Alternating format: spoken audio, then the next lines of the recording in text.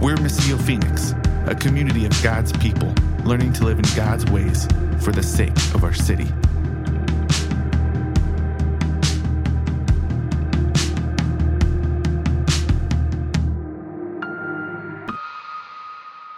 And for day and for night on the earth, he's separated the waters. He's allowed vegetation to sprout from the ground. He's put creatures to crawl on the ground and birds to fly in the sky and sea creatures to swim in the waters. And then the first two humans ever to walk on this earth, made in his own image to reflect what he's like. And not only they walked on this earth, but the Creator himself came down and walked with them. And I want you to imagine, what was peace like at the very beginning of all things? Now, don't worry, I'm not going to have you keep your eyes closed for too long because I don't want you guys falling asleep on me. But for another moment, I want you just to start thinking through, how can I experience just a glimpse of that peace today? What does peace look like in your life right now, over the next month, during the holidays?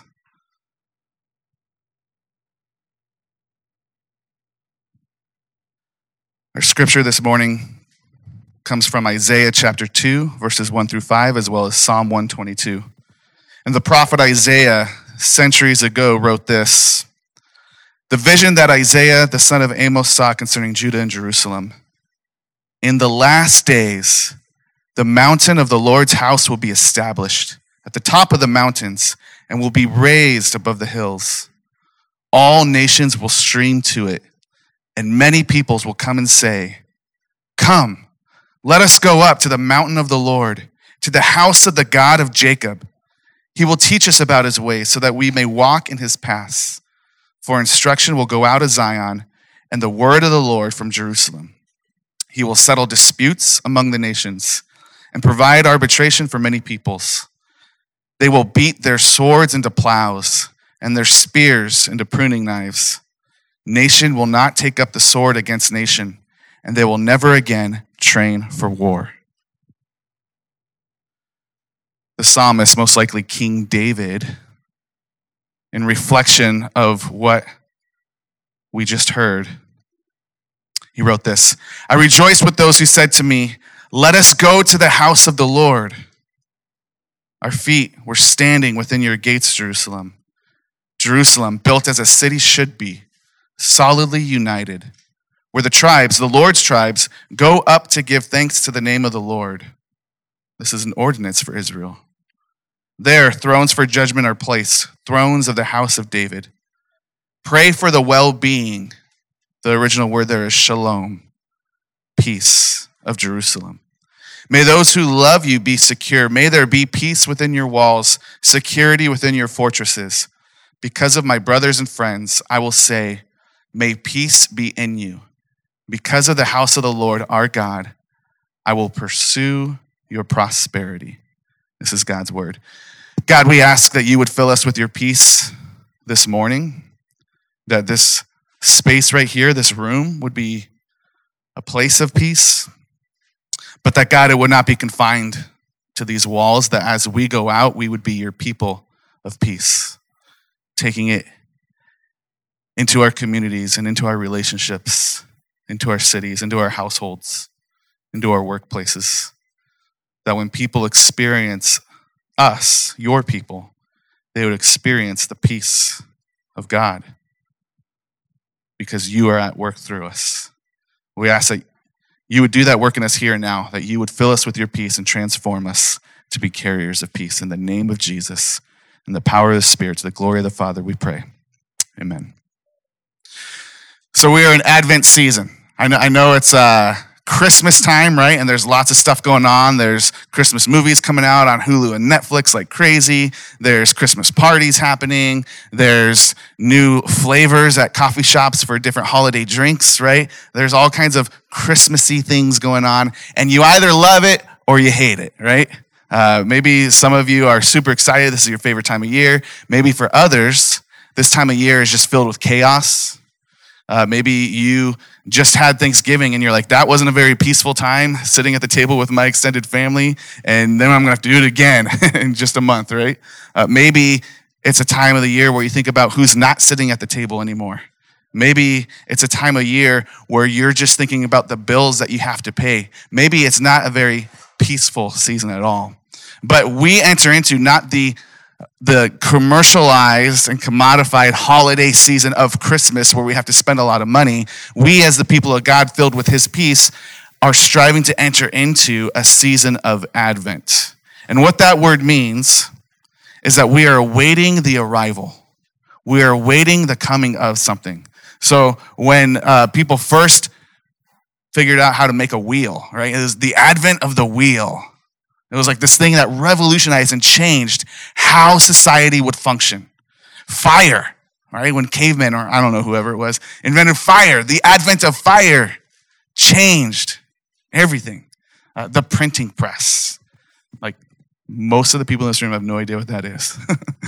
But the advent of the printing press, when they first realized that they could take ink and stamp it onto paper and do it in mass production, so now they can get news out to the whole world, that changed everything. And for us, we're talking about the advent of our awaiting, our longing, our crying out for the coming of a king who would make all things right throughout all the earth. Someone who can actually rule and reign in a good way that brings prosperity and peace and unity and harmony throughout the entire world. Is that even possible? Could there be a king like that? That's what we believe the world has been waiting for. And we also believe that that king has come at some point in history, and his arrival, his advent, has changed everything. But not only that he will come again one day too. And so in Advent, traditionally the church for centuries has used 4 themes to kind of explore what it looks like to reorient our lives, to kind of refocus our sight, to retune our hearts toward the awaiting of the arrival of this king. And those 4 themes, as we said, were peace, hope, joy, and love. Now, those are words we all use in our world today still, right? These are words that are very common to us. But I think maybe we need to redefine what those words actually mean, especially in terms of the biblical story. Because a lot of times we use those words in different ways, right? And so here's what we say. We have a definition for each of these words. I'm not going to spend too much time on all of them because we're going to focus on the first one, peace, this morning. But a real quick overview of all 4. We say that peace is not simply quiet, calm, or inner tranquility, but it is all things working together as they should for the flourishing of the whole world. We'll talk more about that. We say that hope is not just wishful thinking. I hope this is going to happen, but I really don't know, right? But hope for us is a confident assurance in what God will do because of what we have seen God has already done. Joy is not just fleeting happiness, right? That like you feel happy in a moment, but then it's gone. It's not fleeting happiness, but it's a constant source of satisfaction that is based in the eternal outcome, not your temporary circumstance. And we say that love is not a dopamine high, right? The warm fuzzies, the butterflies in your stomach. It's not just this dopamine high chemical thing going on inside when you see someone you like. But love is the continual keeping of covenant commitment. That's a lot of C's right there. But what that means is deep promise that you continue with. It's intentional, it's communal, it's sacrificial, and it's actionable. These are the things that we believe the advent of, the coming of our Lord Jesus, the King over all the world, actually brings. And that one day, fully and finally, we will experience that with none of the brokenness mixed in, with none of the sadness, with none of the pain, with none of the hurt, with none of the heartache, with none of the death. But we also believe that even here and now, while all those things are mingled in to our experience in this world, that we can and in fact do still experience a foretaste, a preview, a glimpse of peace, hope, joy, and love because of Jesus. And so I want to focus on that first one this morning, that peace. It's not just simply quiet and calm or inner tranquility. Like when I asked that question earlier, to just imagine, what would it be like to experience the peace that was there at the beginning of all things before things went wrong in this world? What would it look like to experience that here and now? And I just wonder, and you don't have to raise your hand or say, yes, this is me, but I wonder if some of us in here thought about what does peace look like for me now? It means being away from this person, like a certain person in your life, right? Or what does peace look like right now? It looks like maybe that relationship being made whole. What does peace look like right now? Maybe it looks like, maybe you pictured yourself like on a beach somewhere in July and like nobody else around you. And you're just by yourself. You got, a nice drink and you're sitting there listening to the sound of the waves, right? I wonder if those were things that came into our mind. We got to get away this past week and stay at an amazing Airbnb called Mullet on the River. Such a cool name because, it's kind of like, okay, it's cool up front, but in the back is where it's at. So it's a mullet on the river. It's got a river running through the back. So if you want a connection there, I know how you can stay there. Let me know. But it's a fantastic place, and it was in Whispering Pines, just outside of Payson, and there was this deck with a beautiful river running through the back. It was amazing, you guys. And we got to get away. Now, I'm just going to tell you right now, a big reason why we do that is to avoid the drama of extended family of the holidays. It was to escape the chaos and to go find peace, right? That's typically what we do, isn't it? Typically, how we try to find peace for ourselves is we move away from the things that don't feel like they're bringing us very much peace. Maybe you're like, no, that's not me. I don't connect with that. Maybe instead you're the person who says, no, we're gonna make peace. Dang it, it's gonna happen. Blessed are the peacemakers, Jesus says, and we're gonna make peace. We're gonna sit down. We're gonna talk this out. We're gonna fight this out until we resolve it. Right? Maybe that's kind of more speaking to you. Like we're gonna get there, and you do everything you can, and then you still find this person doesn't really want peace with me, or this situation, it's not going to get resolved. Right? Jesus said, "Blessed are the peacemakers," and Paul also wrote, "And as much as it depends on you, live at peace with all people." Do you know why he says, "As much as it depends on you"?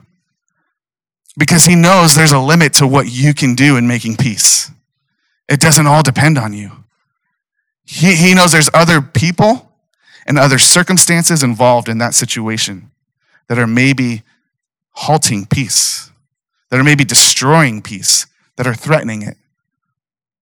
There's only so much you can do. And when you're working so hard to make it happen and it doesn't happen, do you have peace inside?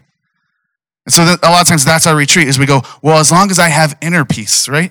As long as I have that inner tranquility. There could be a storm going on around me, but if I can be calm in here and centered, that's peace, right?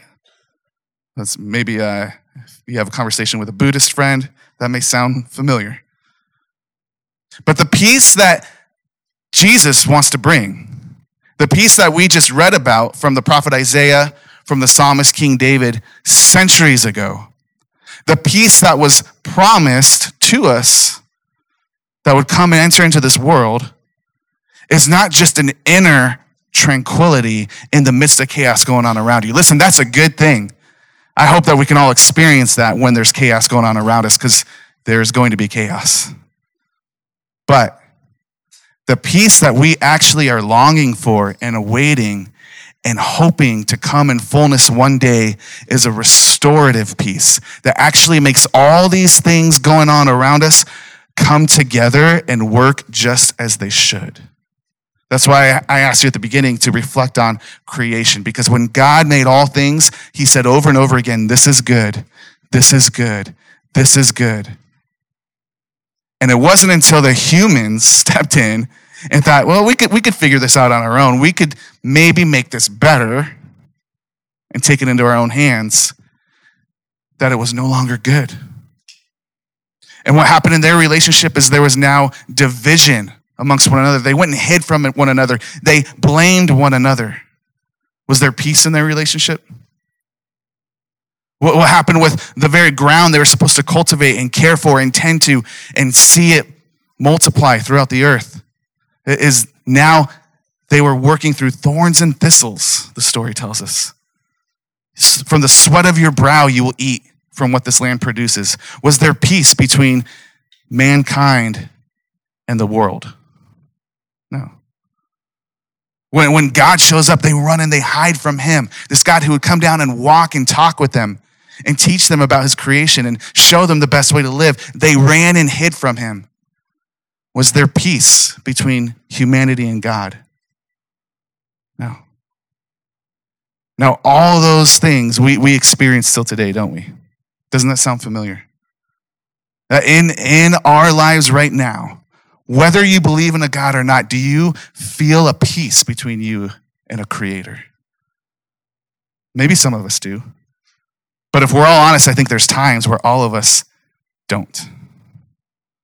Do you always have a unity and harmony between the relationships with the people around you?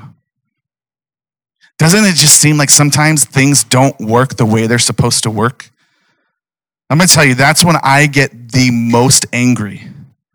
Because this is supposed to work, right? And it doesn't work. If I'm building something, I'm trying to put it together, and it's just not fitting the way it should fit. That's when I get the most irritated, the most angry, and I start taking it out on my family. And there's no peace between me and these things I'm supposed to make with my hands, which were created to do things with our hands, right? And now, because of my anger, there's no peace within me, and now no peace with my family. Isn't that just the way life is? And so how do you get peace this season? Do you go run and hide away? Do you fight to make it happen? I remember sweeping the carpet at my mom's house as a child.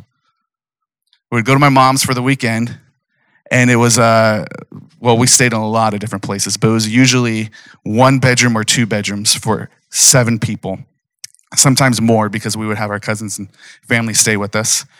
And she didn't own a vacuum cleaner, and the house was always pretty dirty. And when I got there, I couldn't sit down. I had this anxiousness inside of me, this restlessness. And there's no vacuum cleaner, so I'd grab a broom and I would start sweeping the carpet to try to make it a little cleaner and to make a nice little orderly, clean space that I could sit in. Now I'd go to my dad's, and it was clean, most of the time spotless because we were doing chores like crazy. And it was nice home, and I had my own room. But it was a little chaotic there too, mostly between the relationships between people. And I didn't feel at rest there either. So what I did there is I went to my room because I had a room, and I would shut the door, and I would hide away. These are the 2 responses we could have. We can go and escape from the world's problems to try to find inner peace for ourselves alone. Or we can try to fight and make it happen. But I just want to reread something that we heard the prophet Isaiah write about, that God spoke to him as this vision, a vision for what peace would look like. It says this in verse 4 of Isaiah 2, that God will settle disputes among the nations. Who's going to settle them? The United Nations? Our politicians? You or I? The Lord will settle disputes among the nations. He will provide arbitration for many peoples. That means he steps in and he brings justice. Peace is connected to justice. Now here's what the people will do. They will beat their swords into plows and their spears into pruning hooks. What does that mean? It means they have no more use for their weapons because peace has come. So their work now is to say, how do we create tools that will actually bring the flourishing of creation? How do we create tools that will actually partner with the work God has done here and to step into the thing God has called us to be. At the very beginning of creation, do you remember we said that they not only had God come walk and talk with them, but he was explaining what their role was, how to best represent him and how to care for the world, that they actually had work to do. And that was part of the perfect peace at the beginning of all things.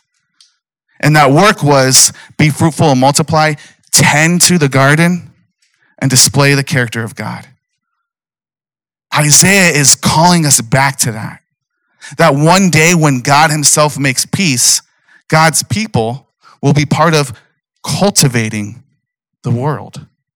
Will be part of not just living in harmony with one another, but creating tools to actually care for the created earth that God made and entrusted us with. Now, that almost sounds impossible, doesn't it? Because it is in our efforts. Running away and hiding and trying to find your own inner peace does no good for the rest of the world. But fighting for it in your own strength and in your own power will get you nowhere except exhausted and irritated and angry and no peace, right? Here's the thing. Peace is not the absence of problem. It's the presence of a person. The peace that is promised to us is, Isaiah 9 says this, and we saw it in the video, the Prince of Peace will come. He will be named the Prince of Peace. Now that word prince, by the way, it's not in the way we think of like, oh, there's a king and then there's a prince who's like under the king and just kind of waiting his turn to be. It's actually, that word prince, often used in the Old Testament, just means ruler. Right? And we're told through Isaiah that Jesus will have the government resting on his shoulders. What does that mean? Not that he's going to be our president or like the best politician. It means he is going to rule and reign over all things. He is king over heaven and earth. Jesus said to his followers as he went to go be with the Father, all authority in heaven and on earth has been given to me. He is the ruler of peace, of shalom, of wholeness, of completeness, of restoration. You see, we don't have to run and hide to find peace, and we don't have to fight to try to earn it for ourselves or to make it happen for other people. We go to the person, the only person who could bring peace. Peace is the person of Jesus. And as we go to him, and as we submit our cares to him, our anxieties, our struggles, our broken relationships, our fighting, and we lay that before him and we say, I don't know what to do with this, but I know that you are the ruler of peace. You can rule my life better. Would you take over here? That's when you start to experience a small taste, a glimpse of the full peace and shalom that will one day come. And it's going to come. Jesus will return. He's preparing a place right now. And when he returns, his people of peace will experience the fullness of peace forever. You don't have to fight for it. And you don't have to run away from what is threatening it. You go to the one who is in control of all things. That's how you experience peace this season. That's how you experience peace in your life. That's how you also show and display and share peace with the world around you.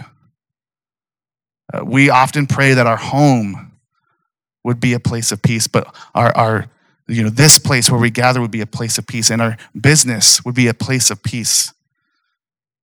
And we've had people share they feel that when they go into that place. They feel just kind of at peace when they're there. Listen, that's not because we're cool. She's pretty cool. I'm not. It's not because we figured it out. It's not because we fought for it. And it's not because we fight to push out anything that would get in the way of it, right? We live in a culture that's very much about canceling anything that we deem toxic so that we could find peace for ourselves. But our goal is actually to welcome in and embrace all people and to find a way where they could exist in unity and harmony together. The reason peace is felt in those places is because the presence of the Spirit of our King Jesus, the Prince of Peace, is there. And sometimes we get in the way and we mess it up. Sometimes our own lack of peace gets in the way as humans, doesn't it? But we continually go back to him and say, Forgive me for trying to take control. You are the ruler. You have authority. You are the Prince of Peace. Do what you will. Now listen, when Jesus was born, this Prince of Peace who was offered to us, he entered into, once again, that God stepped down on this earth he created and walked and talked with humans like at the beginning. This time in the form of a man himself. But he stepped into the brokenness and the lack of peace, the anxiety and the pain and the hurt that humanity felt. He experienced what it was like living in a world that didn't work the way it should. He experienced relationships that gave up on him, that left him when he had given everything to them. He experienced people who hated him for trying to bring good news. And he experienced the torture of murder and death. And he knew it was coming. And when he did, do you know, he was sweating drops of blood out of anxiousness. Jesus fully entered into the absence of peace so that he could overcome it and bring back peace to this world. So that he could restore peace to those who would trust it and follow him and go, you are the ruler, I give it to you. Because after he entered into the grave through that death, he rose again. He conquered. The God who created life once again created life where there was death. And he rose out of the grave and he brings peace now to those who would trust in him. That we too, even in the presence of pain and sorrow and even death, that we can actually pass through that safely, just as he did, and rise to the fullness of peace on the other side. And that's the invitation we're offered now. We talked about sometimes people enter into the season and it's not very peaceful. And then you go like to a church service and you hear someone stand up front and talk to you about how you should have peace, right? And you just feel more shame and guilt because you don't. I'm not trying to get you to fight for peace. It's not up to you. What I want to offer to us is an invitation to the one who experienced the lack of peace, the brokenness of this world, so that we could experience the fullness of his peace. And that's our Jesus. So we're going to go to the table actually outside in a moment after we sing here. And this is different than we do on most weeks, right? But every fourth Sunday, we have a family meal together. And listen, what Jesus did is he welcomed all people to his table. People who were religious leaders and people who were outcasts because of their sin and rebellion. He welcomed all of them to the table. He sat down with all of them. And he shared meals with them. And what he shared on his last meal with his friends, including the person there who would betray him in a moment, is he shared a meal with them and he said that one day we will drink from this cup again together. And the end of the story tells us that there will be another feast at a table, a banquet table. While we are living in the eternal, peaceful presence of Jesus, we will feast with him. It'll be a party, you guys. And so as a small foretaste, as a small glimpse, a preview forward, every fourth Sunday, sometimes it's in here, we're going to try it out here today. We go out and we just share a meal and we eat, and that's how we do it instead of the little torn pieces of bread and juice at that table. We have a meal and we're going to party. Let that be a glimpse, a preview, a reminder, an encouragement of the fullness of peace to come for us. And that has only been secured through Jesus going to death on the cross and rising again, becoming our peace.